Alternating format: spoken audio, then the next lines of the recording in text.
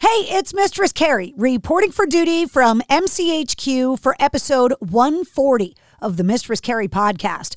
And before we get to this week's guest, Clint Lowery from Sevendust, I want to remind you about all of the features you can find at mistresscarrie.com. Not only can you find every episode of the Mistress Carrie podcast and every episode of my video show, Cocktails in the War Room, but you can also check out the concert calendar with all of the great shows that are coming to the greater New England area. They're hard to keep track of, and that's why I built the concert calendar.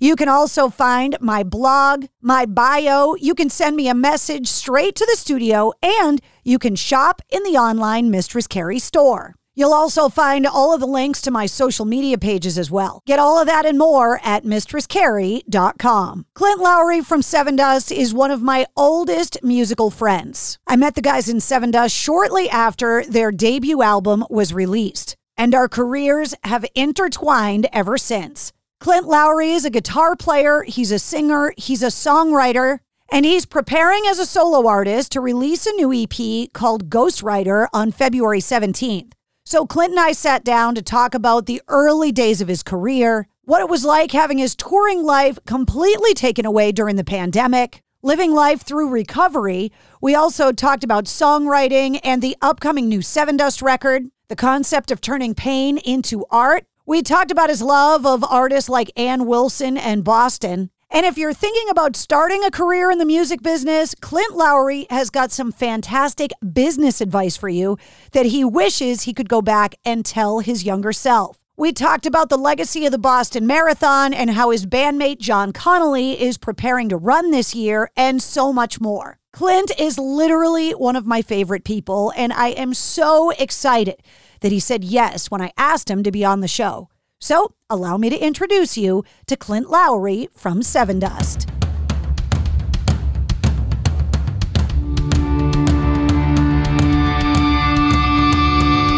Hey, what's up? This is Sully from Godsmack. Strap on those boots, baby, because you are now in the trenches of the war room with the one and only Mistress Carrie right here on the Mistress Carrie podcast. What's up? This is Joe Rogan, and you're listening to Mistress Carrie. Her hair so lovely, pretty eyes. Hey, this is Brent from Shinedown, and you're listening to Mistress Carrie. Hey, Carrie, go put your bra on, girl. Hey, this is Steven Tyler, and you be listening to the baddest bitch in Boston, Mistress Carrie. What's up? This is Aaron from Stain, and you're listening to Mistress Carrie. Hi, everybody. This is Dave Grohl from the Foo Fighters, and you're listening to the one, the only Mistress Carrie. Hey, this is David from the band Disturbed, and you're listening to the baddest bitch in Boston, Mistress Carrie. Hi, Bruce Dickinson here from Iron Maiden. Yes, indeed, Miss Whiplash herself, Mistress Carrie, is here to unchain your brain. Hi, this is Flea from the Red Hot Chili Peppers. You're listening to Mistress Carrie. This is Dennis Leary. You are listening to my favorite, Mistress Carrie. Hey, this is Corey from Stone Sour, and you have the privilege of listening to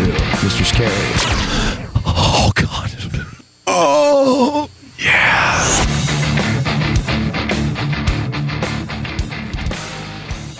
Mr. Clint Lowery!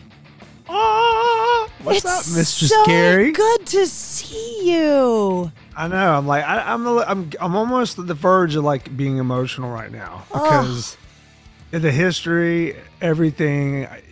Like, number one, you look exactly the same as you did, and number two, like, all of a sudden, the history and the time is flooding in my head right now. It's a tripping lot. me out.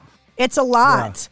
When you go back and think about how long you and I have known each other, it's been since the first Sevendust record, so we're pushing like 25 years now. Yeah, like deep into a quarter of a century. Like I've known you half my life. That's kind of insane. And, throughout that, every time we've ever been around each other, it's been around a show, around just chaos at some level where it was work, but it was also this, like, we were kind of living out this dream, your dream in the realm you're in and mine. And we were just like coming up and we're just raging and going through all these changes. It's a trip. Yeah, you and I have never gone to like meditation together. We've never like done yoga together. No, it's always been loud, insane, or I mean, we've had good discussions, but it's been always just like rah. I think this industry, friendships get forged in fire, right? That you just become friends in the middle of an F5 tornado, that you're just always doing so much stuff. And it's come up before because Morgan's been on the show. LJ came on my video show, Cocktails in the War Room, a while ago. And we were kind of joking about the early days and the fact that we all survived the 24/7 kind of period of all of our careers, right? Yeah. And that we're here to live to tell the tales. Yeah. To be totally honest, there's some times where I look back at some of the nights in particular in the area, the Boston area, that I look back and I cannot believe my heart is still beating, but man, it was a lot of fun.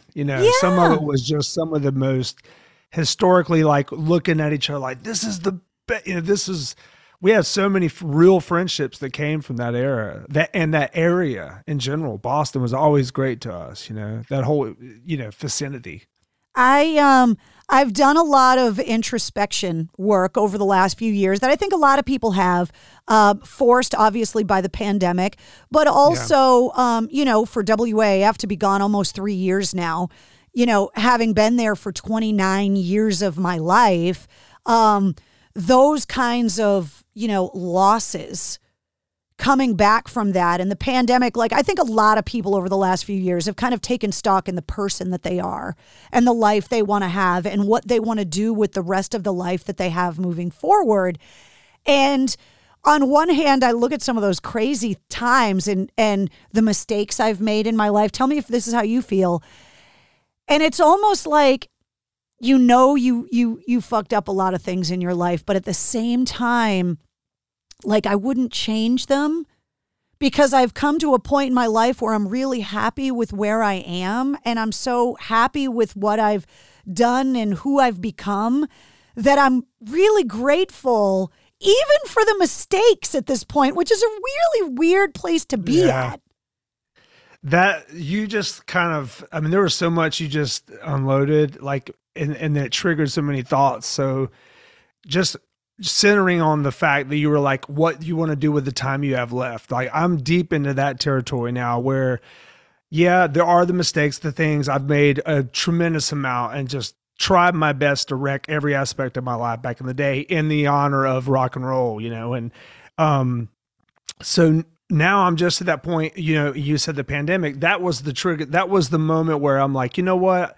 I lost my mom in March of 2020.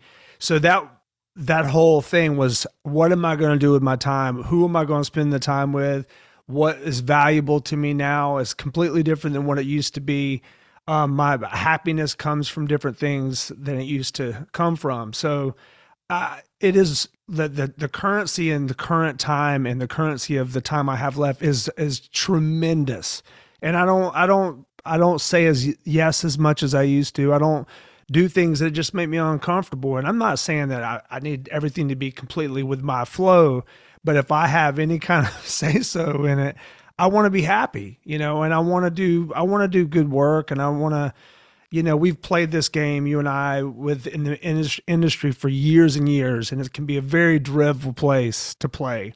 And now we're at the point where, we're picking, choosing tours. We're doing the things that we really want to do. We could go grind more and do more shows and try to make more money and do this and that. But it's like, what are we trying to do at this point? And really the thing is just to be happy. Yeah. Or not even happy, just content and at peace.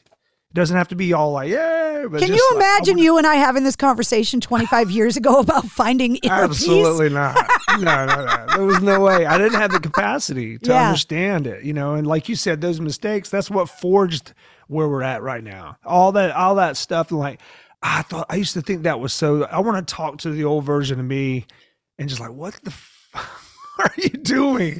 But I'm glad that it, like you said, it was part of it. And I know I it's don't think you can get here without all that. Can you? No. Is it possible because, to come to this place in your life without making any mistakes? Yeah. And I think some of the mistakes are the type where I needed pain, really extreme pain, to go with the mistakes to make a change. because I was doing things that I knew technically were a mistake, yet I would still do them. I would like look at that. I'm like, man, that's a bad choice to do that, to get in that car, do this and that. I'm going to do it. I know it's bad, but I'm going to do it. So now I needed the bottoms to come with it and the consequence to really like, okay, I'm going to change. I've asked this question of artists a lot. And I'm curious to your answer because you've known me long enough. I can't sing, can't write songs, can't play instruments, just can't do it. But I love surrounding myself with people that do have those gifts because I am such a lover of music. But you just said something really interesting. Is it possible for great art, I don't just mean music, I mean great art in general, to come from anywhere other than pain? Man, that's like the old age question. Like, would Alice in Chains been as incredible without the heroin? Or would there be, like, I believe there's absolute tremendous inspiration in pain. I told someone yesterday that the biggest motivation I have to write is when I'm in an extreme emotion of some type, happiness, sadness, confusion. So I definitely think there is an aspect to that, but then there's also this thing now, and the older and wiser version of me is like putting myself into play more, just being more active, being more engaged in the ceremony of writing songs or the ceremony of creating something. So whereas I don't really have the inspiration, but I'm still at the plate, I'm still like trying to forge an idea to, most of the time you go through a bunch of crap to get to something good. So I just kind of, what I lack in despair and pain, I try to make up in time at the plate, time just working on my craft. And, it'd be funny to see like, Jimi Hendrix, people are like, man, he would have never done what he did without the acid and all these things. I'm like, well, we'll never know. We'll never know what Lane Staley would have been like if he wouldn't have been caught in the traps of that addiction. We'll never know what Jimi Hendrix would have been. He would have been around longer, maybe, and then there would have been songs that came out of that era. So we never know, but that's a great question. It's complex. I think that, obviously a lot of there's a lot of great art that happy people have made, but it seems like the life-changing art always comes from a place of breakdown and rebirth, of hitting rock bottom and coming back up again. That, I've joked that rock and roll wouldn't exist if women weren't bitches. You're welcome. So I mean, there's a lot of songs have been written about it. You know what I mean? A lot of really, really good songs. And the thing is, people, if it wasn't true, people wouldn't relate to them. There wouldn't be this connection that is so wide and mass. And people relate to anguish, and they relate to like someone screwing you over, and then rock and roll's attitude just in general, or music for the most part, is geared toward that attitude, geared toward that mistreatment, geared toward that over the top emotion and love or whatever it is. The extremes are more interesting. Yeah, I think so too. You know what I just realized while I was listening to you talk? That you and I wore matching shirts today. What? Oh my. Is that what kind of? What's funny? I just changed my shirt right before I came on because I had some like really dad rock shirt, and I was like, I'm gonna go put something cool on. All I need is what is that logo? It's Tool. It's Tool's logo. Oh, okay, yeah. All right, yeah. Well, same wavelength. I know, right? Well, and you're saying all this stuff that's been in my head for like, years. So I'm like, she's all in my soul right now. Yeah, I'm in there. I tapped right into the marrow, babe. I'm in there. Yeah. Well, I'm trying to remember the last time I saw you guys, and it was obviously before the pandemic. So I'm talking maybe 2019, 2020, maybe, when you guys were in town and we actually got to hang for a while. Yeah. And we touched on it, but a lot of things have obviously changed in our lives since then. So I want to kind of go back to like how you handled the lockdown and the pandemic, both as an artist, but also as a husband and a father, because Sevendust has always been a hard touring band, which means you've been gone a lot. And now you're stuck at home with the wife and kids, totally different lifestyle. Yeah. So I think someone said it to me once. They're like, this pandemic is a true audit of your personal life and relationships. And I always had that question in the back of my mind. How am I going to survive domesticated life? Am I even built for that emotionally? And because I've been on tour since 1989. I've been doing it since I was 18 years old. So all that, but just to kind of let you know, right before the pandemic, I was really, really close personally to not continuing on. I was and it wasn't Sevendust. It wasn't a Sevendust issue. It was a me issue. I would reach the point where I don't enjoy this anymore. Wait, hold on. Continuing on as an artist or continuing on at all? What are we talking about here? I need to clarify. So that was more of the touring. Okay. I had been beaten down. I've given so much to touring. From my whole identity was like, I graduated from school a year early. I wrote a letter to my principal, took my last credit, got my diploma, went on tour. So I was at the point where I was just unhappy in the dynamic of it, living amongst all these guys, and that was okay. I could weather that because I really love the guys still. But it was more of I had these children. My mom and dad, they were musicians. My dad and I had a very distant relationship. He was a musician. He was gone all the time. So there was an emotional disconnect from him touring. And I understand exactly what he did. But I didn't want to give that up. I was really resentful. I had these really, young children. I wanted to be around them, and I was just giving up too much. And I was at the point where I was like really getting tested, and I was like telling the guys, man, we got to slow this down. I can't do it like this anymore. And then the pandemic happened. And then I was like, okay. And, and it was kind of once the fact set in that you are not going to be going on tour for a while, I thrived. I wasn't like most people. I'd already lost my mom. I learned a lot more about recording. I got in touch with my soul. I did all the things a lot of people did. They tried to figure out who they were. And I wasn't in fear of money or anything like that. I hustled. I found new ways to survive, and I figured out, I'm like, I can live. I can do this. But then the flip side was it made me miss touring again. It was a much needed pause for me personally.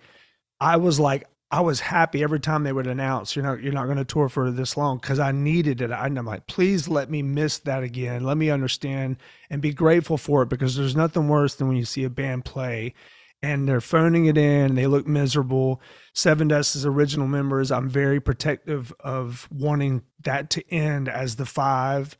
I want us to come in and out together with our relationships intact. So it's really tough when you live on top of each other for that many years and you still can have a good friendship. I don't want to abuse that. And you guys were known as a hard touring band. There are very few bands that have grinded on the road at the tempo that Sevendust has since the beginning. You're road dogs. You always have been. And we were one of the first to go out and when the pandemic was lightening up a little bit, we were one of the first bands to do that, and so, but we're so conditioned to that it seems normal, but we're starting to draw our put our boundaries out there for that. But the whole pandemic was a time to really, re-energize my love for touring.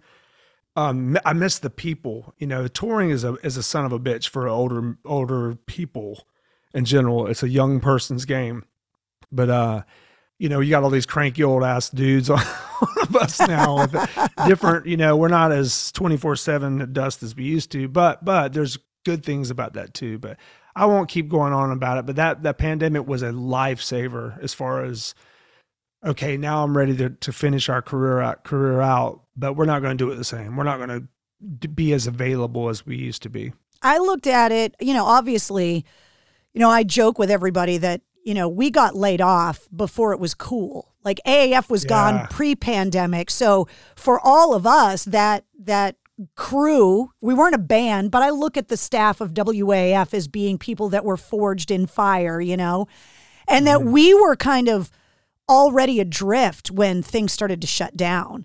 And I looked at it kind of the same way that you did, which was, okay, what am I going to do? Like, what is my life going to become? How am I going to move forward? And how can my happiness and my life enjoyment kind of get folded into that? And I looked at the pandemic like you were either going to spend all your time on social media and in your pajamas on the couch, or you were going to get moving. And so I looked at it like, okay, the world shut down. I'm going to run 3 times as fast. So when the world picks back up again, I'm ready to go, because I had to reinvent everything. Yeah. And so like you, it was like, what do I really want to do? Like, what's going to bring me joy? What is it that I want to kind of set for goals for myself, both personally and professionally, and like really kind of move forward? And it's interesting that you and I have always had these parallels, right? Because, you know, the loss of your mom is something that, I don't care how old you are as a kid, is devastating. And shortly after the pandemic, I found out that my mom had Alzheimer's. Yeah. And so I've been dealing with the slow, painful loss of my mom, even though she's still here with me. So when you talk about, you know, that relationship, I had this same conversation a few weeks ago with Chris Daughtry, by the way, because he lost his mom during all of that as well. And, yeah, you know, it is something where it really does make you look forward and you go, okay, this shit's real. Like, life is real. Yeah. I mean, my dog's chiming in now. No, mine are probably trying to do the same thing. Yeah. So it is real. And when I called it, when my mom passed, it was like the safety net of parenting.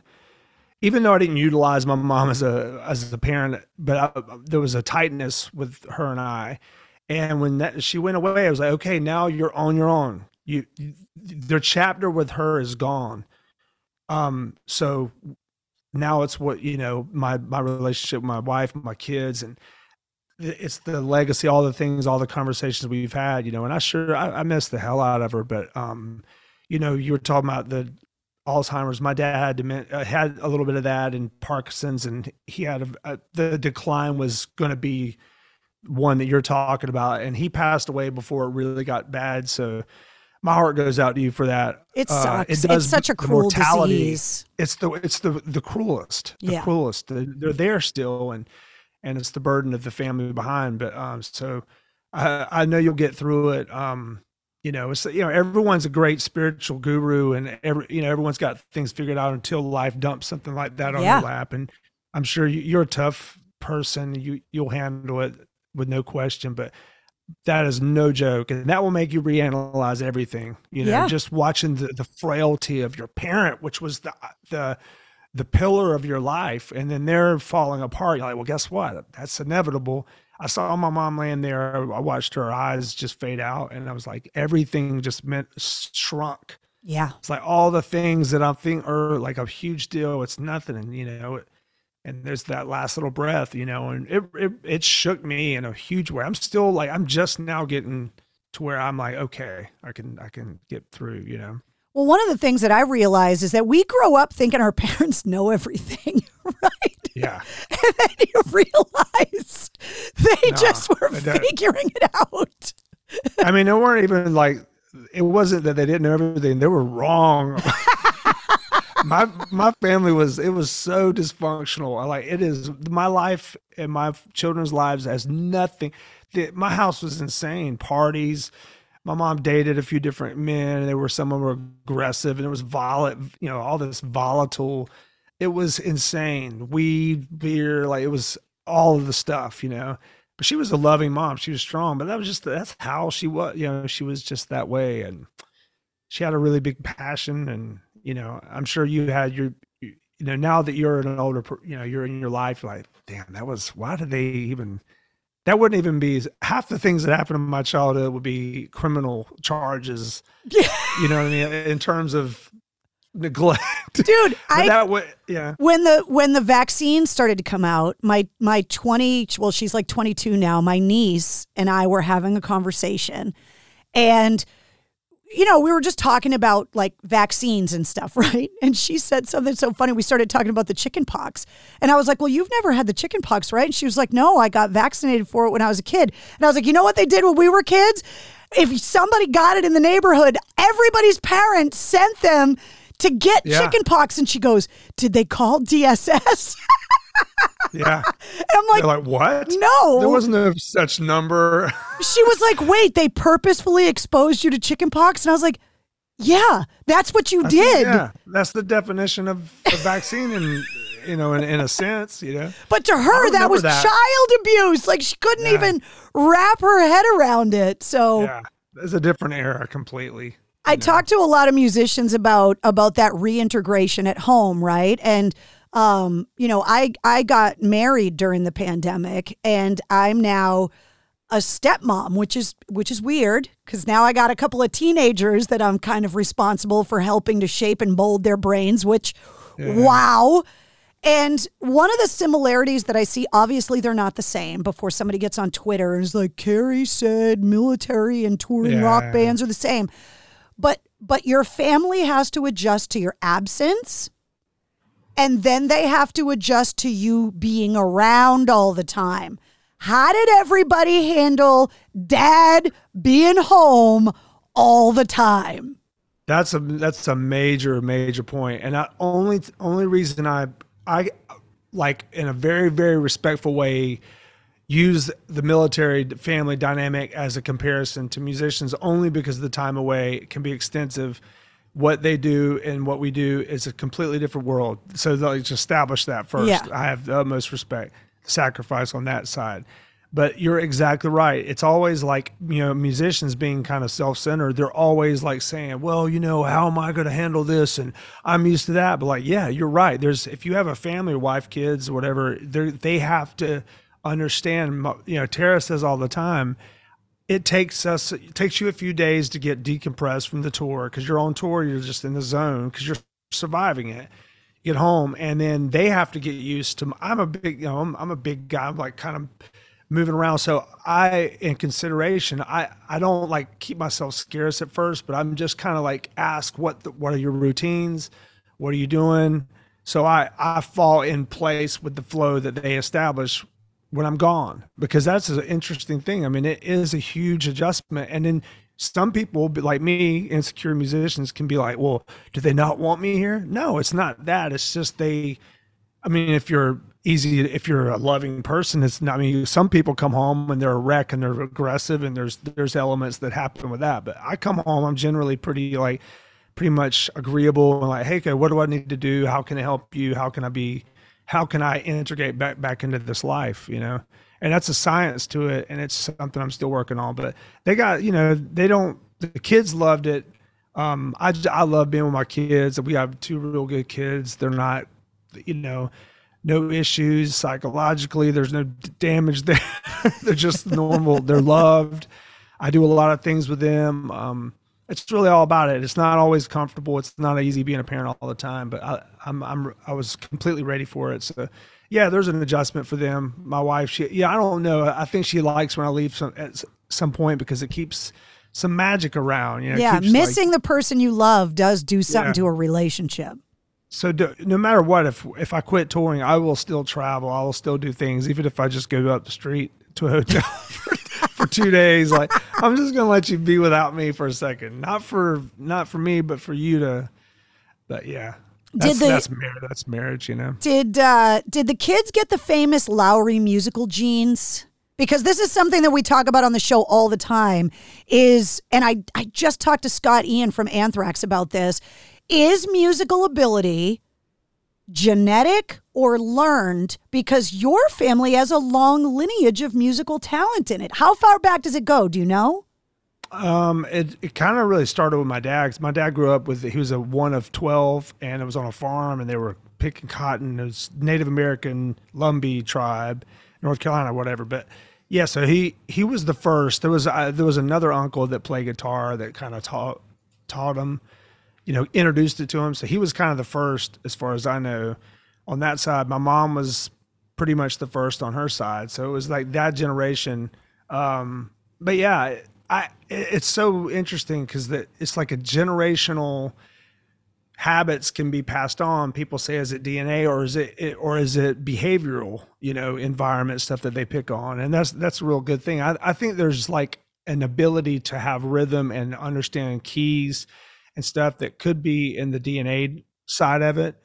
Because I just naturally heard rhythm and harmonies and different things, and my dad would recognize it. But my kids, they're at that age where I was starting to find my musical voice. My little girl plays piano, but my son has no interest in it whatsoever, like not into it. He's all athlete, all that, all day long. He loves music, but he's not. I'll hear him sing sometime, like, nope. You ain't gonna do it. And you know what? I'll be honest. My dad was brutally honest when it comes to music. If you don't have a really like foundation talent, natural, and you're not working at it, I don't let up at all. Like I'm not like I don't critique my little girl too much, but when she plays and if it's wrong, I'm like, my dad was brutal. He's like, that sounds like shit. I'm like, damn. He said, well, if you're going to survive, you got to get good, and because your brother Corey is a musician as well. He's in Seether and been in bands. You guys have been in bands together and apart and toured together. My younger brother, Dustin, my younger brother was probably the most talented. It just didn't work out for him. But he was, I don't know if it didn't work out. I think he just kind of lost his luster for it watching us stumble through the music stuff. But yeah, he was such a great and is a talented guy. So, but he loves music. It's something he'll always have in his heart. It's just not what he does for a living. I have a theory about like your musical upbringing, that there's the soundtrack to your childhood, the music you get exposed to, gifted. Like my mom, one of the greatest gifts she gave me was the Beatles and this love of music. So I feel like there's two parts to your life. There's the soundtrack part, the stuff that gets gifted to you. Mm-hmm. And then there's something you hear one day that you decide you like, and you go, that's mine, and your music life changes. So what are your two parts? What was the soundtrack of your life, and then what was it that changed it for you?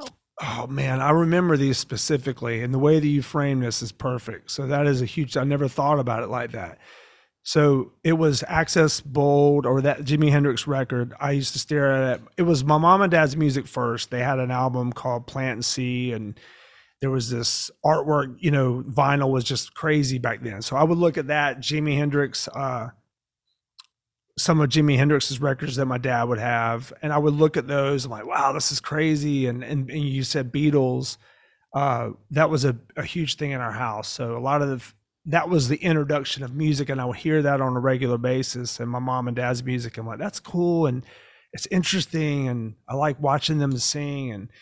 And then it was, to be honest, I never really credit this band much, but I had heard a Queen Play the Game, that record. I had moved to a new neighborhood. My mom and dad got divorced, new kids, new music. They played the Queen record, and it was like Another One Bites the Dust, and the first song on that, and then there was another song, Hungry Hearts, Bruce Springsteen. It was like this weird, there was a minor key in the song, and I fell in love with it was a 45, and I would listen to it over and over, and between the Queen and that was like where I was like, I'm obsessed with it. Like, now this is mine. They didn't really know who it was. And then there was the guy that pulled in with the Trans Am at the bus stop blasting Back in Black. Yeah. And I was like, it was straight out of the movie. Like he had the feathered hair and he pulled up, and I was like, whoa. And he's like smoking a cigarette.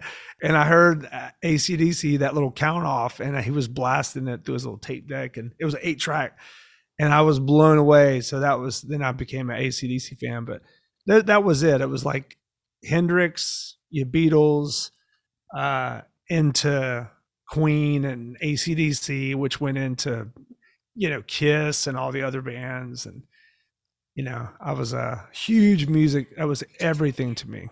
You've always been such a music guy, and there's some different facets of it, right? So you're obviously a guitar player. You can sing, but you can also write songs. And there are aspects of that. Some people can only do one or the other, but you kind of, so which one came first for you? When you were young, growing up in a house with musicians, were you writing lyrics out first? Did you pick up a guitar first, or were you singing first? How did it work? It was actually drums first for a little while, and then we were too poor to get a drum set, so I started just playing my dad's guitar and wanted to write songs. I remember hearing my best friend growing up. He learned Iron Man on guitar from a guitar teacher. He came home and played it for me, and I immediately thought, I want to write a song like Iron Man. So I started writing. I never understood, like, if I would get frustrated with learning someone's song, I was like, I'm just going to play it this way. It was almost like a cop out, but it was my first introduction to writing. I was always wanted to write, and I never really sang. I never really thought of myself as a singer because I had my brothers and my mom and dad were such great singers. I was okay. And then I started writing these lyrics during the day when I would be in school in 3rd and 4th grade, 5th grade, write these lyrics out and just like hand them to my bandmates. Like, look at this, man. And so the writing was always important to me, more so the therapy of it, just being able to do anything I wanted to do. I didn't have to do any kind of, people were learning other people's songs. I'm like, that's cool. And I definitely learned millions of songs, but it was more of like, I want to do a song like that. I want to have a song like AC/DC. I want to have a song like Iron Maiden. And so the songwriting was always the thing. And the guitar was, I fell in love with guitar once I let go of my drumming dream. I became a full-on guitar player, made that commitment, and just obsessed over it. Do you remember the first song you wrote to the point where it was an entity, like a thing that had music and lyrics and melody and all of it, that it was done? Yeah, it was a song called Vanderlight. It was a We Rock or Vanderlight. It's cloudy which one came first. But Vanderlight was this one really simple. It was kind of like the Iron Maiden, Iron Man, Black Sabbath riff, but it was like about this local, tale about a guy that got his head chopped off at the train track and carried the light. Every town has one of those stories.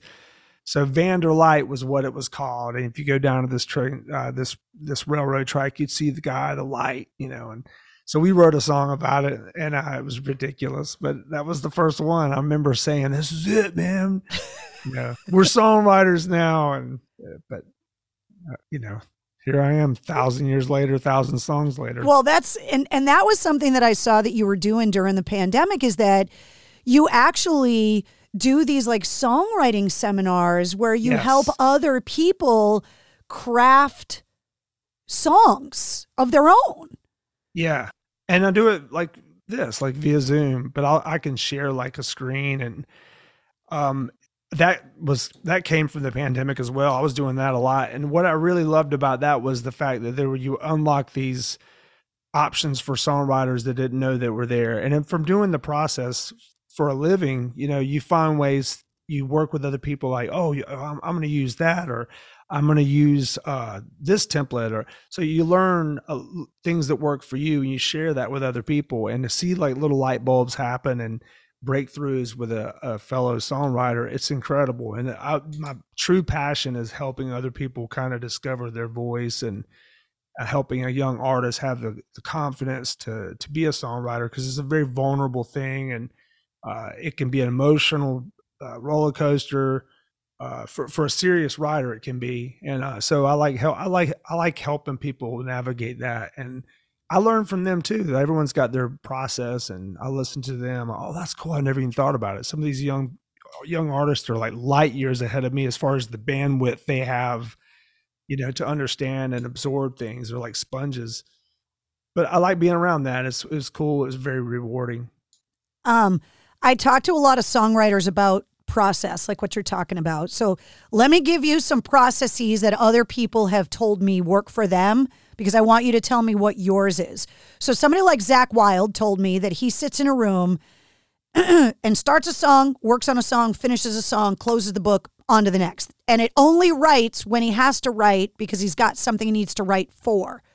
Then there's somebody like Jerry Cantrell that told me that he'll get like a riff idea and he'll like sing the riff into the phone and like squirrel it away for later. And then I've talked to other people that like keep little journals next to the bed and will wake up with like a lyric idea and like will, you know, write it down in a little book, and that when they need an idea for something, they'll thumb through these books looking for a lyric. So how does it work for you? Is it the melody, the riff, the lyric? How does it start? No, I just love hearing about those. I could go on all day just listening to you tell me about these amazing people doing their process. Well, this is why I love what I do. Like, I don't have your gift, but I love talking to artists about how it works for them, because everybody's way is a little bit different. Yeah, I mean, it's changed over the years with the technology that's available now. The way I currently do it, I sit down, I'll open a session. It's all kind of set up already. It's very efficient. I tap out a drum beat with this. And it looks like a little Casio keyboard that we had when we were kids. It is. That's exactly what it is. But it's just the trigger, and I'll write beats, and there's this amazing technology. It sounds exactly like drums or whatever, and I'll write those, and I get to live out my drum fantasy, you know, still being a drummer. So I mean, and I write a lot of stuff on it, so I've become pretty efficient at it. And I'll write a beat, or and then I'll start riffing out. I'll loop it, and I'll just play a riff over and over it, and I'll build not the entire piece of music, but I'll record all the parts, guitar and bass, so it sounds huge, and it's very inspirational musical landscape. And then I'll sing over it. I'll drive around. I'll make a little MP3 and drive around, listen, and I'll sing in the car. And like you said, with the voice memo, I'll sing the melody first, and it's always the melody. Every now and then a word will come out when I'm singing a melody, like, oh, that's cool. Like my last thing, God Bless the Renegades, I just started saying that, and I didn't know what it meant, or it just sounded kind of cool to say it. So I built the whole topic around that. So yeah, it's always music, melody, and then I put the words in last, because I just want to sing it and feel it before I put any kind of lyrical. But people that can put lyrics first, I think that's incredible. You know, I think I would be a better lyricist if I started with that a little sooner. And but you know, when I do really concentrate on lyrics, it's that's a whole other side. I think there's a huge connection that happens within the lyrics. Melody pulls you in, but lyrics is what holds you. It comes up all the time on the show, and with all the conversations I've had with musicians, I've never talked to anyone that does it the way Elton John and Bernie Taupin do it. That's always that's always the example, right? You know what I mean? Nobody else does it like that. But he fit all those words in. Like it's tricky to take words and fit them in with like phrasing wise. Like he would do it all, like kind of make it. But to have somebody hand you finished lyrics and you weren't there to contribute, and then they leave you with these words, and then you craft a song and a melody around it, and you guys were never in the same room at the same time. Like every songwriter I talk to, they're like, no idea how that works for them. Obviously it does.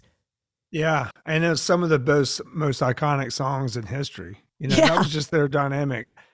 That's interesting though. That's always the one that I refer to when people talk about writing lyrics first. I'm like, oh, the Elton John. Yeah.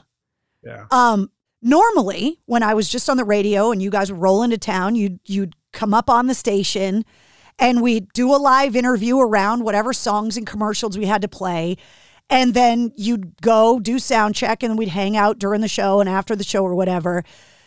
Doing my show this way, I can get into a lot more of the conversations we would normally have backstage, in the dressing room, on the bus. So like, I was never able to get into real in-depth on the air with these questions, because we were always like, oh, we got to get you guys to the gig, or we got to get into commercials or like whatever.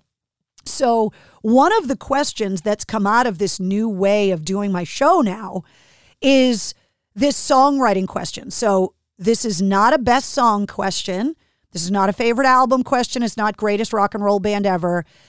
Good. As a songwriter's perspective, can you give me an example of a song that you think is perfectly crafted? I don't care the artist. I don't care the album, but a song that you're like, that's perfect when in an example of aliens came down and said, what does perfect songwriting look like? What do you think it would be for you? But then you got to break it down and tell me why. I know it's a hard question, but it's a good question. It's an amazing question. I wish you would have texted me or emailed me, hey, here's what I'm going to ask you. No, because this is a gut like everybody has a hard time with it, but the answers are always really interesting. Yeah. I mean, you know, it's like I'm always where you said you didn't want to ask the favorite song or favorite, you know, it's impossible. Anytime people ask that question, I'm like, I can't answer it. There's too many variables. There's too much, like what genre, what era, what, you know, like. But this is breaking down the skill of songwriting. Yeah. Man. I mean, I'm trying immediately to put in like, well, if it was the rock song template, this would be this. If it was But R&B, a good song is a good song and can be put into any genre.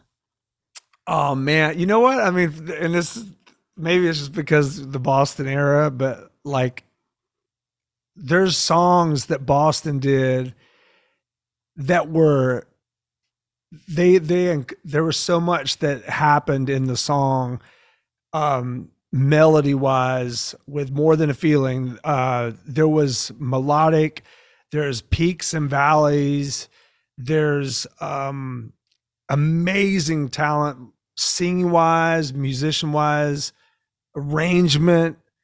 More Than a Feeling was one of the first songs I like in that same era we were referring to before. One of those songs that I heard, I'm like, it starts off slow, it ends with this, you know, this huge build. And so that like just instinctually is a perfectly crafted song on every measure. The melody, the sound of the vocals, the guitar playing, drumming there's no shabbiness going on there. But god dang, there's so many other songs. I mean, I don't know why that song came up in my mind. Man, let me see one more. I mean, no, I'll stick with that. No, that's a good one.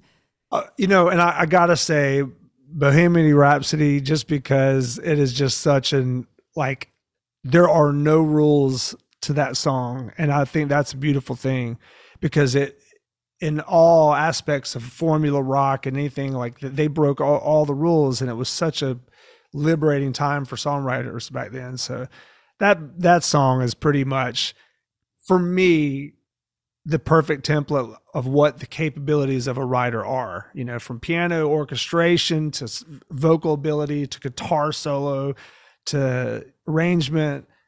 Those two songs are huge. Ronnie Radke from Falling in Reverse brought that song up when I asked him, and he said, if you don't like Bohemian Rhapsody and you don't like dogs, he doesn't trust you and he thinks you need therapy. Yeah, I could see him saying that. Yeah. Totally. He's been on my radar. Every time I like open up anything, he's like there. I just like, so I have never really chanced. I've never met him before, but I just hear stories, and it's kind of interesting because I know he's a riot. So yeah, he definitely speaks his mind, which in this day and age is kind of refreshing. You know what I'm saying? It's like if people say whatever about him or anyone, I'm like, you know what? At least there's some danger in the guy. You know, he's saying stuff. It's like, you know, it's a little, like you said, it's refreshing. It's fun. It's entertaining. Everyone acts like it annoys them, but I like, you're intrigued. Yeah. You know, and that I like the beefs back and forth. Like to me, I just get the popcorn out. I'm like, look they're taking it all so serious. And, you know, it's like, it's kind of interesting to see because you get to really know, you know, rock singers and in history, they've always been that way. They've like, yeah, let me poke the bear a little bit and say something that'll piss people off. And I like it. I talk about the songwriting stuff a lot. And part of the reason why I do is, you know, you've got this new EP out called Ghostwriter, and you're also working on this upcoming new Sevendust record. How do you decide a song idea is a Clint Lowery solo song or whether that idea would be better served as a Sevendust song? Oh, that's a good question.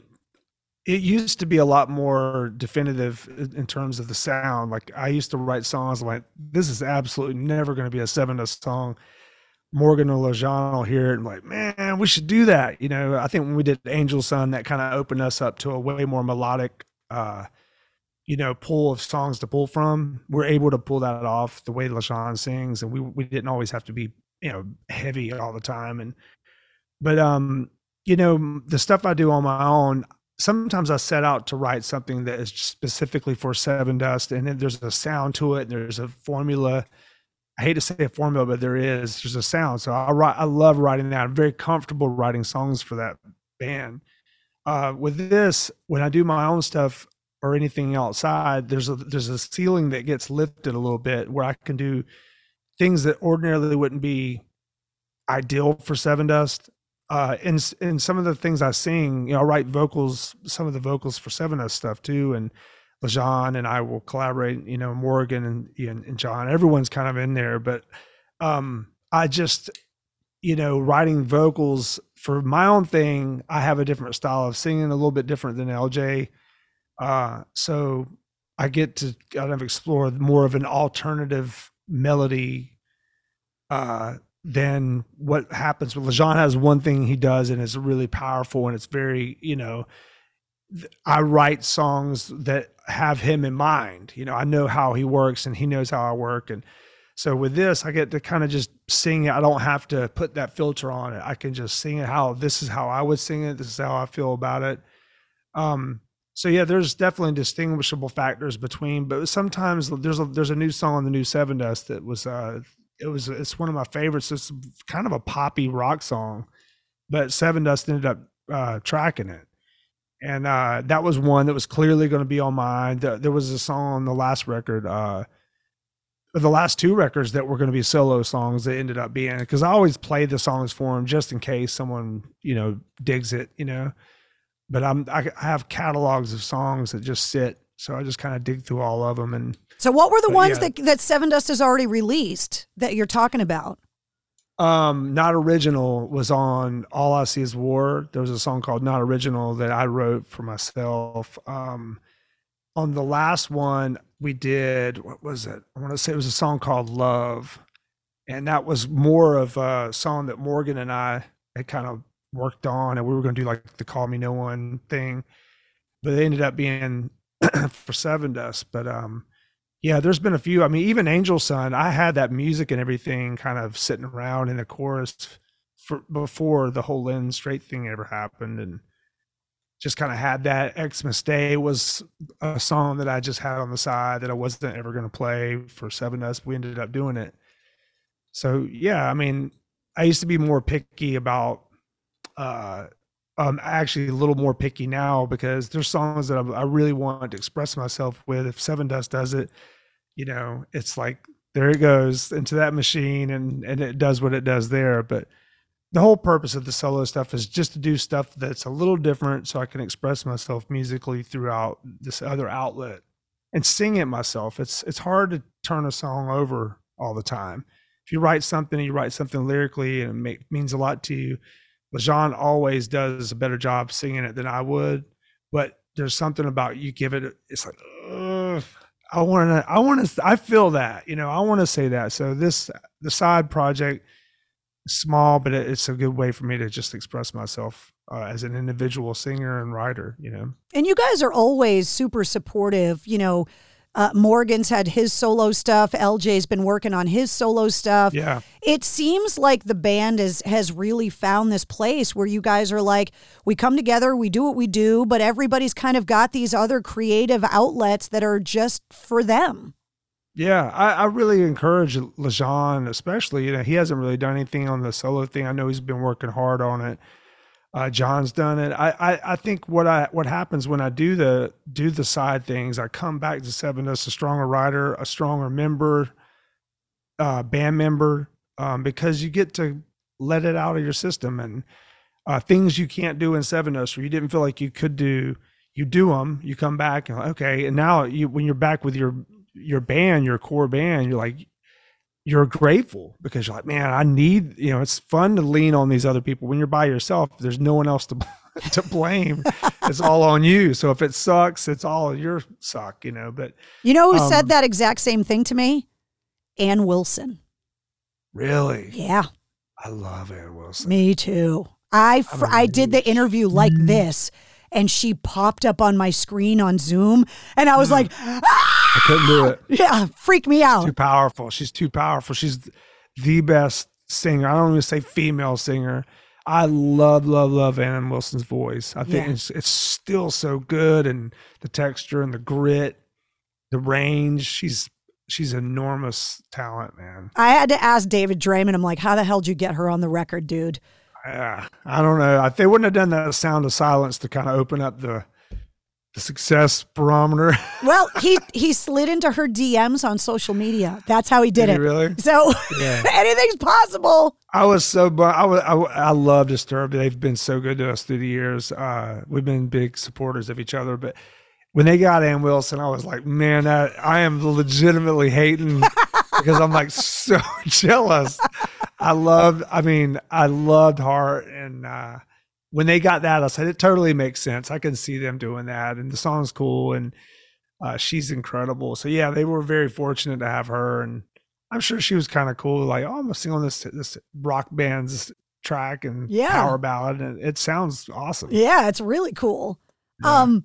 So I want to talk to you about. I mean, you guys haven't announced the Sevendust stuff, so. Can you give me any hints of when we're going to hear this record that you guys have been working on? What can you tell me when not get in trouble? I'm at the stage in my life where I could give a shit if someone get in trouble about anything. I'm not, I don't work for them. They work for us, but it'll be this year. It'll be in the next few months. You're going to start hearing some songs. We recorded it a while back. I'm super excited about it. I won't say the names of anything because I know that they're very particular. The team wants to say it a certain way, but it'll be out this year. We're going to be touring it this year. That's one of the reasons that I wanted to release my EP as soon as I could at the beginning of the year, so I could get that out and flush that out and put it out there, and then give 100% attention to Sevendust. But I'm very stoked about the record. A lot of bands say that. I'm amazed we're still making music we love, and we're not phoning it in. We work really hard on it. It'll be out the first songs. We're going to be doing some videos in the next week or so. All the guys are going to be coming around my area. We're going to film some cool stuff, and it's going to be build a bunch of really cool content and roll it out in early spring, late spring. And then I'm thinking about a summer release, and yeah. You'll be able to give me an honest answer on this now because the band has been through it all. Okay. Do you think it's harder to keep a marriage together or a band together? It's so similar to a marriage. I think it's harder to keep a. I don't know. Well, let's look at the stats. You know what I mean? Like, I said this the other day. How many bands do you know that have been together for 25 plus years that are original members? For many reasons they aren't original members. Maybe there was someone that left early, but there's but it's not the original. So statistically, if you defined a successful marriage being all the original members intact, as compared to a man or woman, or a woman, a man, their marriage, staying together. So the difference with the band is you get all these personalities, different aspects, different marriages. I'm married to 4 other guys, So I think it's harder to keep a band together. When you have 2 people, you have 2 dynamics. Sometimes the band is 2 people. Sometimes it's, very much like Heart, they have the 2 people that sometimes they get along, sometimes they don't. I don't know, man. I would say if anything, it's 55-45%. It's really, really close. It's very similar dynamic. Yeah. And I guess the side projects is kind of like having an open marriage. You get go test out other things, that's kind of, but it's been a healthy thing. I mean, it can be, it's been the cause of resentments in the past because there's people that get threatened by it, or why do you want to do that? Or you're taking energy from this. But once we figured out that it was just a healthy thing to do, we're like, and that's why we're still together, because we allow ourselves some grace. When I knew I was going to talk to you, like you said at the beginning, it's a sentimental thing, right? I get a little misty when I talk to, one of the guys in one of the bands that has been there with me since the beginning of my career. I feel like we grew up together in a lot of ways. And so when you think back to like those early days, you think back to a lot of those shows in the Northeast, in the early part of Sevendust. What are some of the fondest memories? Like, what are some of the things that you just remember and you just go, oh man, that was cool? You know what? The gradual, it wasn't very gradual. It took a few years, but once there were a consistent amount of people at the shows where we were like going to one city, sold out, going to another, sold out, or having that really peak of our, I guess not celebrity, but we were actually a well-known band, and people, we always felt like the weird kids that were invited to the party that we weren't cool enough to be at, so there were a few times where it took so many years of it having to happen consistently for us to believe that we were worth some of that acknowledgement and those people coming. So it would come like, man, it's a fluke. These people are going to figure it out, that we're really not that good. And so after there was a few moments where I remember being in the dressing room. So like, man, guys, we're a serious band. Like, this is what the dream was when we were kids, to play and have people come and sing the words back to you, and I guess it's probably one of the first moments where you hear a whole room sing a line back to you.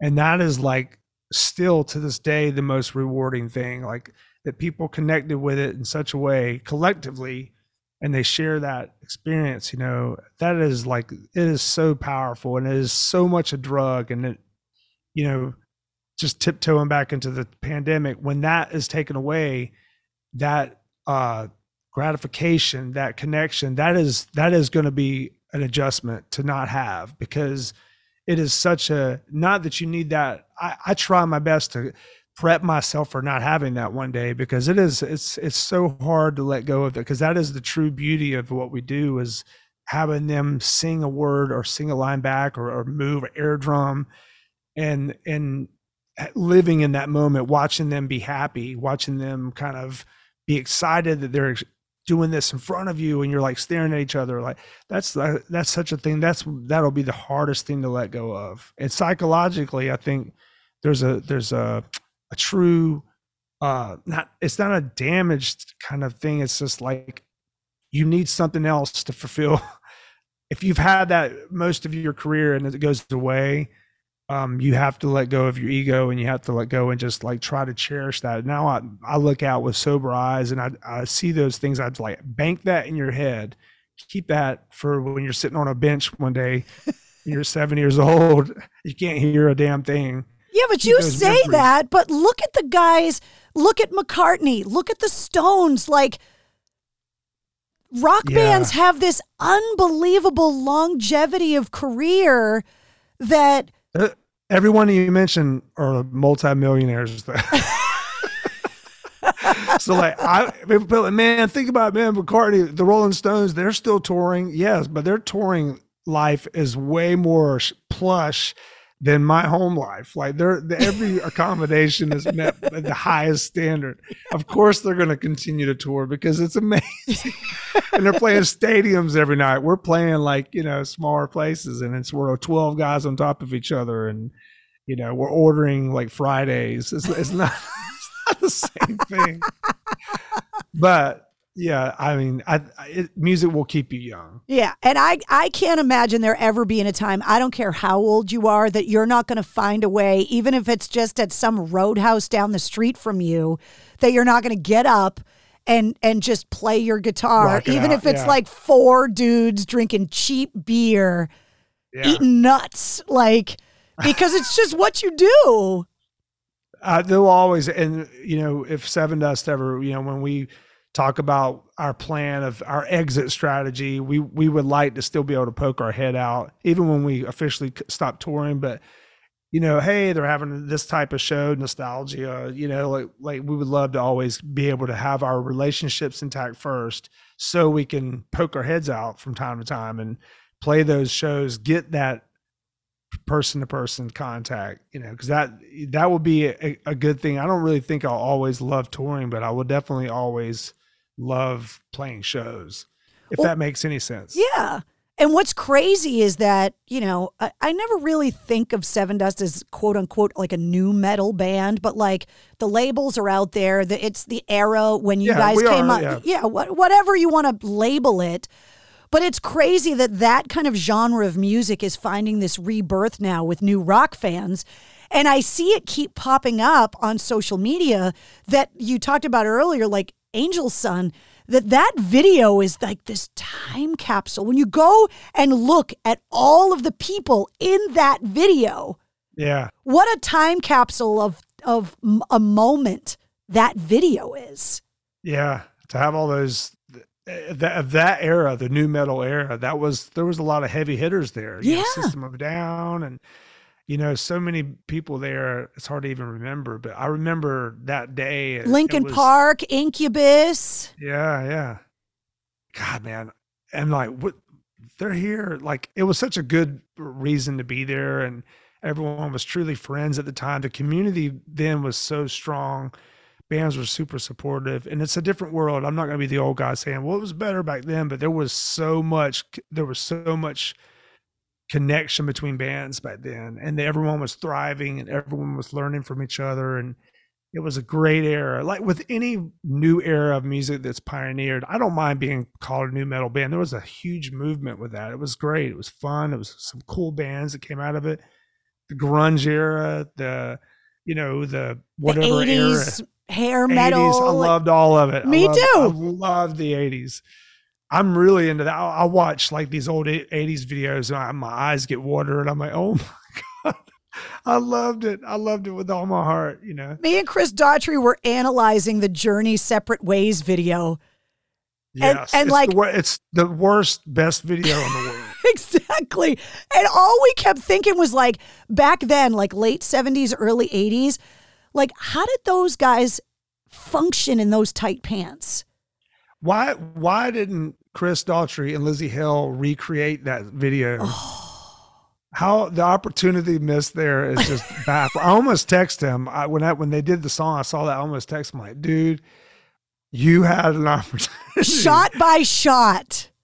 I mean, they could have found the facility. They could have done it, and just between both of them, and that maybe have some of the Hellstorm band bees, the other guys, the random keyboard, it's the best video. I've watched that video and Start Me Up by the Rolling Stones like thousands of times. It is the cringiest, best thing I've ever seen in my life. I love it so much. Rock and roll is good for cringy moments, and a lot of them come up on the show a lot. You guys have been out on the road a long time. When you're going to be a hard touring rock band, it doesn't matter how long you've been in the game. Spinal Tap always is proven true. Think back of all the shows you've played. Give me your best Spinal Tap moment. Stuck in a pod, falling off stage. Like, what has happened to you? Yeah. We had one show where there's been many, many shows where weird things have happened, but there was one show where everyone was kind of shut down. We were in West Palm or something. I think we were playing with Megadeth or some kind of weird random metal festival. And we're playing and we go out there, all guns are blazing. We're doing our thing. My guitar kind of starts fizzling out, and we had these trampoline kind of things. So my guitar goes out and I end up falling like off the front of the stage. John, at the same time, and I'm not lying, this is so weird, like his guitar is still working, but he falls over the monitors trying to go tell the other guy that I'm out. And so him and I are off the stage. Vinny's bass gets a drink knocked on top of it, So basically, it's this huge festival, and all three of us, I'm talking within a 3.5 minute, 4 minute window, we're just out of commission. Like, it's the Morgan and LJ show right now. So they're just starting, like, and Morgan's like, and he's like, they're playing, like, I forget what song it was, but he's playing and LJ's singing, and there's no key or there's no anything, and it's just like, and the funniest thing was, I remember just watching on the side, just them aborting the mission. It was just a very subtle, like slow, like 10. He's like, it's just like you see him just give up, you know.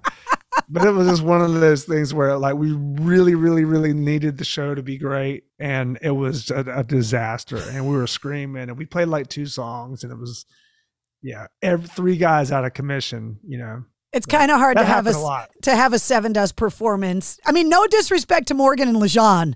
Yeah. I mean, there was no strings, and they should have just went. And that was the new metal era. There was kind of hip hop thing going on, so they should have just broke into the. Yeah, Morgan could have laid down a fat beat, and LJ just could have started rapping or something to try and freestyling. Yeah. No, we had a lot of things happen. We've had people, you know, bum rush the stages. We've had all kinds of just weirdness and, you know, people telling us crazy news while we're on stage. I mean, it's been every range of event that could happen. We played so many shows. It's bound to happen. It was really weird for me when we were getting ready to sign off of WAF and kind of looking back at my radio career and like the moments that I was on the radio to have to talk about, right? Whether it be legendary artists passing away, 9/11, the marathon bombing, just like all of those moments, and you're living it in a very public way in the moment. It's crazy to think about all of the things that have happened. Yeah, I mean, you were like kind of the voice of, you're like expressing it for the masses. You're like this person everyone's listening to, and like, what's your take on this? And you know what, you're providing this information to people that are hanging on the edge of their seat, and you're like, you know, you're the messenger for a lot of that stuff, and so you're like really acutely aware of the event and the magnitude of it. And I am not Walter Cronkite. I don't know. You're like a rock metal version of Walter. Like you're my Walter Cronkite. I appreciate that. You guys have been through so much over the years. Business ups and downs, bad record deals, management issues, like all of that stuff. If you could give advice to the Clint I met 25 years ago, business advice, personal advice, maybe somebody's listening to this at the very beginning stages of their musical career, like what's some good advice to give to somebody like that? Well, I mean, there's so much advice. I mean, I could write a book on. You should end up writing a book called Protection, a protection plan for musicians. But you know, first off, I would say I'll have 1 or 2 people, probably 2, if you could, people that are passionate about reading the language that is in any contract. It is not fun to be the business guy in a band, but you got to have somebody. You know, not businessman, business person, anybody in your band that is involved in reading contracts, not hiring an attorney, having some knowledge. So reading exactly what you sign. That's good life advice, no matter what your business is. Absolutely. And, you know, it's just about taking accountability, not trusting too many people. I would say the most valuable currency a band has is the connection between them and the fans. So you build a relationship with them. It could be person to person, but if someone likes your band, take 2 seconds to say hello, take 2 seconds to write a comment back to them. In this current dynamic, build a relationship individually, collectively, through shows. Try to have connections with those people, because once you do have an actual direct contact with them, there's a bond that's created there that I've noticed. So be very mindful of the people that are interested in your band. Give them a little bit of energy, because they will always come back. They'll always, most of the time, me as a fan, if someone that I really like is nice to me, or they give me a little bit of respect, I'm like, I'm a fan for life, man. They were so cool. That goes a long way. But and then also lastly, just putting everything you have in the product you're making, the songs. Do it because you love doing it. Do it because you love the way that a good song and a band makes you feel.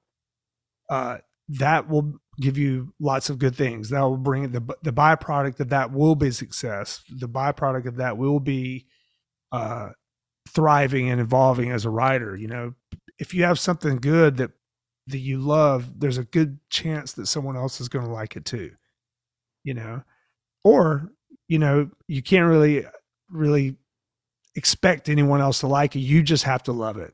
And like that is success. If you can write a song that you love, stick with that, and then maybe you'll be able to slick your way through this disgusting business and get a career. But it's tough, man. It's not for the weak. It's it looks easy when people are already established and they're doing it, but it takes a lot of things to happen to get to that.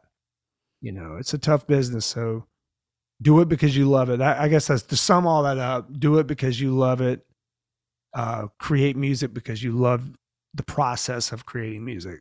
Everything else will figure its way out. Did the pandemic give you an opportunity to discover something outside of music that you love?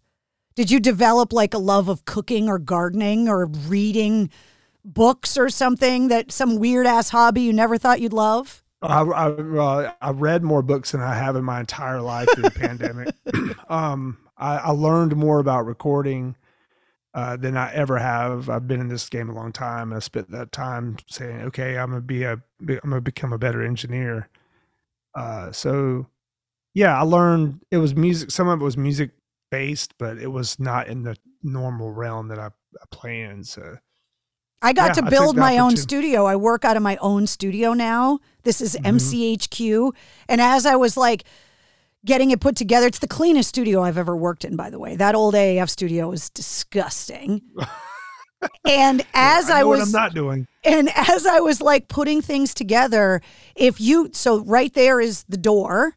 And if you go right outside that door, what you will see on the wall, which is one of my most prized possessions, is my Sevendust gold record from home, is right outside the door on the wall. And I see it every day when I come in and out of work. And I just think about like, the crazy journey that we've all been on and the people that we met we're totally different people than we were when we met. It's crazy.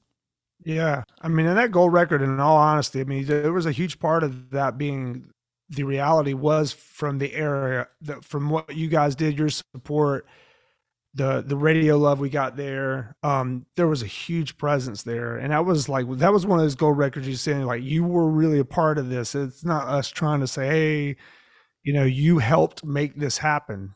Thousands and thousands of people that we connected through the radio, from what the support, the shows y'all put on were always amazing. And that, it was a huge thing. So that I missed that relationship with, we don't have those connections with radio stations or people like that anymore. We used to have about 4 or 5 people, and you obviously being included, of those major cities we go to and really like and really love, enjoy our time with, and we're going to hang out with them at that show. And, you came, you did a lot. We recorded in your area. You hung with us all. So you were part of your grocery shopping for like 2 months. Yeah. I'm surprised we even ate, because I was drinking like a fish. My interns made more packy runs for you guys in the time you recorded home. Yeah. That the guys we recorded it in your backyard. Yeah. The liquor store guys knew us by first name, because they were like, oh, it's right around the time that Mistress Carrie's interns are going to come buy all the booze for Sevendust tonight. It was ridiculous. It was insane. God, it's amazing we even recorded anything during that time. And the album holds up. Like, that record it holds up. I don't know how, but we did. It was fun. It was a cool time. It was a lot of fun. Speaking of local ties with Sevendust, and obviously the different people we've become, I have to ask you this. I saw the video that Mark Tremonti and John Connolly made with Mark challenging John to run the Boston Marathon. Now, I ran the marathon in 2019. Damn. having grown up here, having broadcasted from the finish line, having been that drunk college kid along the marathon route, cheering the runners on growing up, John has become like Olympian level elite athlete. Yeah. It's A, insane, and B, he's now going to tackle arguably the most famous and most difficult marathon course in the world. Give me your predictions. Tell me how you think he's going to do. See, I know all about John Connolly's stats, and I'm like, pretty big fitness advocate myself, but his level of commitment to that is a whole nother thing. So I really in tune with what he does. He's obviously going to, take it as serious as anyone could possibly take it. He's training methodically. His whole plan is to the T. It's going to be great. I think he's going to absolutely blow out anything. If he I'm saying about a 3:15.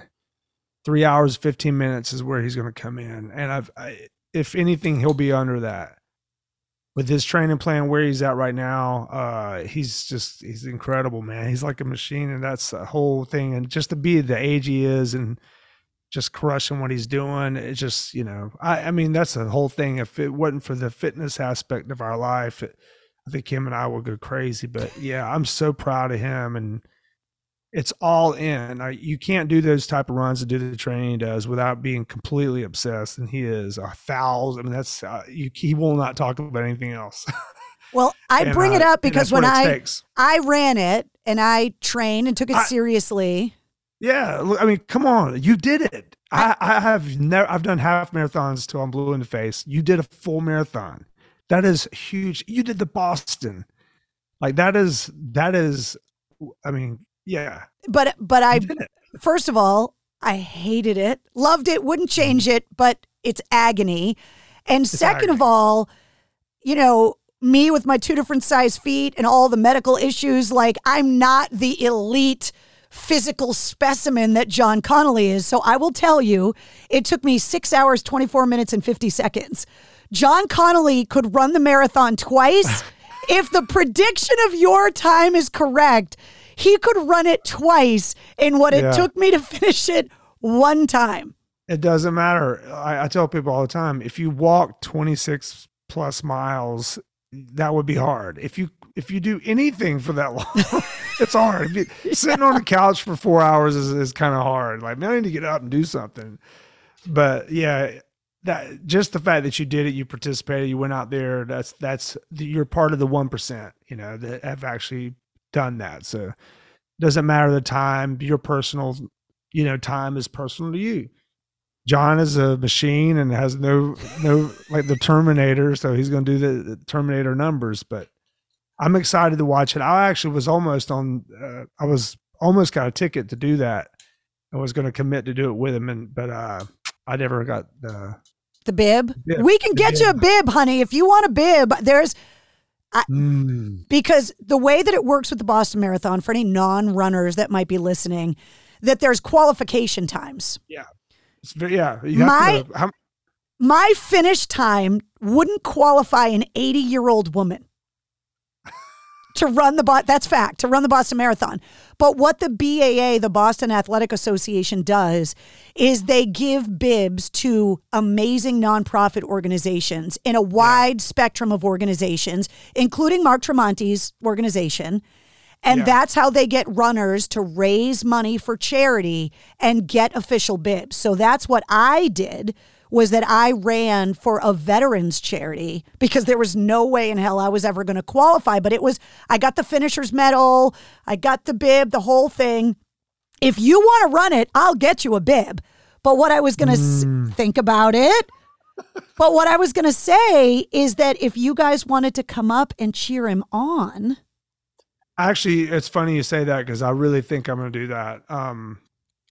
If I'm able, where I'm at fitness wise, I could get through the marathon like no problem, but it would be very slow, but I might, if there's a possibility of getting a last minute bib, I might jump on it.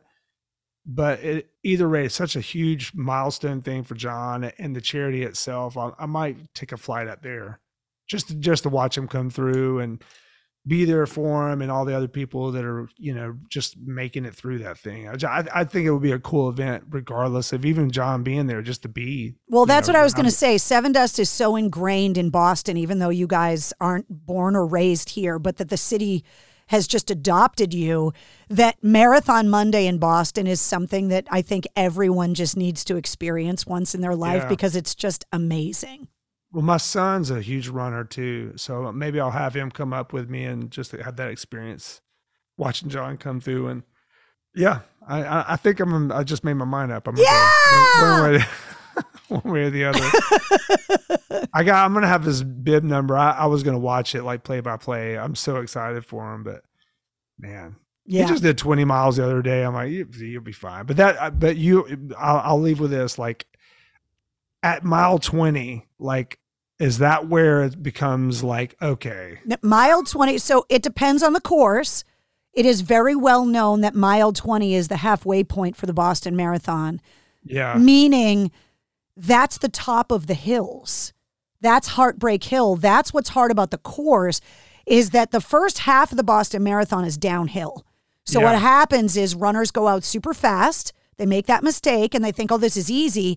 And then you get into the hills and all the muscles that relaxed for the first 10 miles get engaged, and all the muscles that have been working hard are fatigued. And then you hit the top of the hills at mile 20. And this is where my boyfriend, now husband, was with a bunch of his friends holding up signs for me at the top of Heartbreak Hill. And everybody's trying to be so supportive. And they're like, only 6 more miles to go. It's got to seem like. And you're like, shut the fuck up. I hate you and your face. Yeah, because 6 miles for most people is brutal by itself at any pace. You've already run 20 miles. And 20 miles. And you're doing it in April in New England. And when I started the marathon, it was pouring rain. Then the sun came out and it got really hot and humid. It was in the 70s. Then the clouds came in. It started raining again. Then the wind picked up and it was like 35-mile-an-hour winds. So you're fighting these winds in the hills. Now you're wet and you're cold and you're tired and you hit mile 20 at the top of the hill and some jerk face that you're in love with, dear, I know my husband's listening, is like, only 6 more miles. And I was like, I started crying. I was like, I don't know if I'm going to finish. And he's like, well, I'm going to the finish line because the radio station had a party and a live broadcast waiting for me. So quitting wasn't an option. And then and you know that you're like, oh, they're all waiting, and it's the torment. They're tracking me on the app. And then my husband gets on the T, the elevated subway, and passed me waving from the subway car while I'm running by. And I was like, why did I agree to do this? And then that all goes away when you make that final turn and you get to the finish line. Like, it all goes away. Yeah. Well, good for you, man. That's incredible. Well, I agree with you that John Connolly is going to cut my time in half. That's my prediction, that he's going to half it. Yeah. Bastard. I say 3:15. If he gets anywhere close to that, I'm just going to be like, man, what an amazing runner. Yeah. So, I'm excited for him. It's going to be a good cause, too. Well, I'm glad that we got to catch up. Me too. It's been too long. Miss you. We love you with all of our heart. You know that. The new EP is called Ghost Rider, the new Sevendust record coming out sometime this summer. And then obviously you guys will be hitting the road, so we'll see you when you're back out on tour. I can't wait. I'm going to go crush my knees playing basketball with my son. Have fun with that. Yeah, I will. There he is, the one and only Clint Lowery from Sevendust. His new EP, Ghost Rider, comes out on February 17th. And just as a little side note, when we were talking about the campfire video for the song Angel Sun, I want to correct myself. It was not Linkin Park, it was Incubus that was in the video, alongside everyone from System of a Down to Coal Chamber, Il Nino, and so many other bands. I linked the video in the show notes of this episode so you can check it out. You'll also find the links to the corresponding playlist for this week's episode, filled with Clint's music and all of the artists that we talked about in the interview. You'll also find all of Clint's social media links. You'll be able to find all the links for Sevendust and all of my links as well. I also threw in a link for John Connolly's charity run in the Boston Marathon if you choose to make a donation. If you liked what you heard, don't forget to like, share, and subscribe to the Mistress Carrie podcast. New full-length episodes come out every Wednesday. Plus, every weekday, you get the sit rep. All of your rock news, music headlines, and entertainment updates boil down to about 5 minutes, and you get it 5 times a week. Plus, you never know when we're going to release a bonus episode.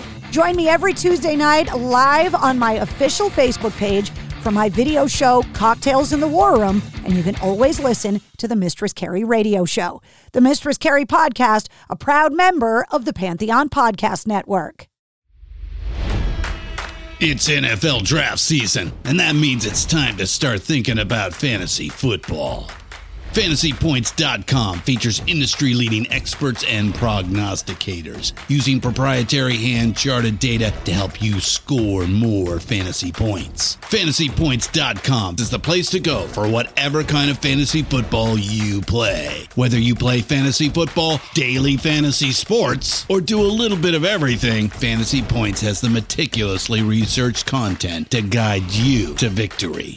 And why wait for the fall? Fantasy Points also covers the new spring football league, the UFL. Join the guru, John Hansen, Scott Barrett, Joe Dolan, and other massive names in the fantasy football universe with an exclusive offer. Use code Pantheon for 15% off any Fantasy Points package, including the all-in package, with access to every article, tool, and data nugget that Fantasy Points has to offer. That's FantasyPoints.com and code Pantheon for 15% off at Fantasy Points. FantasyPoints.com, code Pantheon. Score more fantasy points.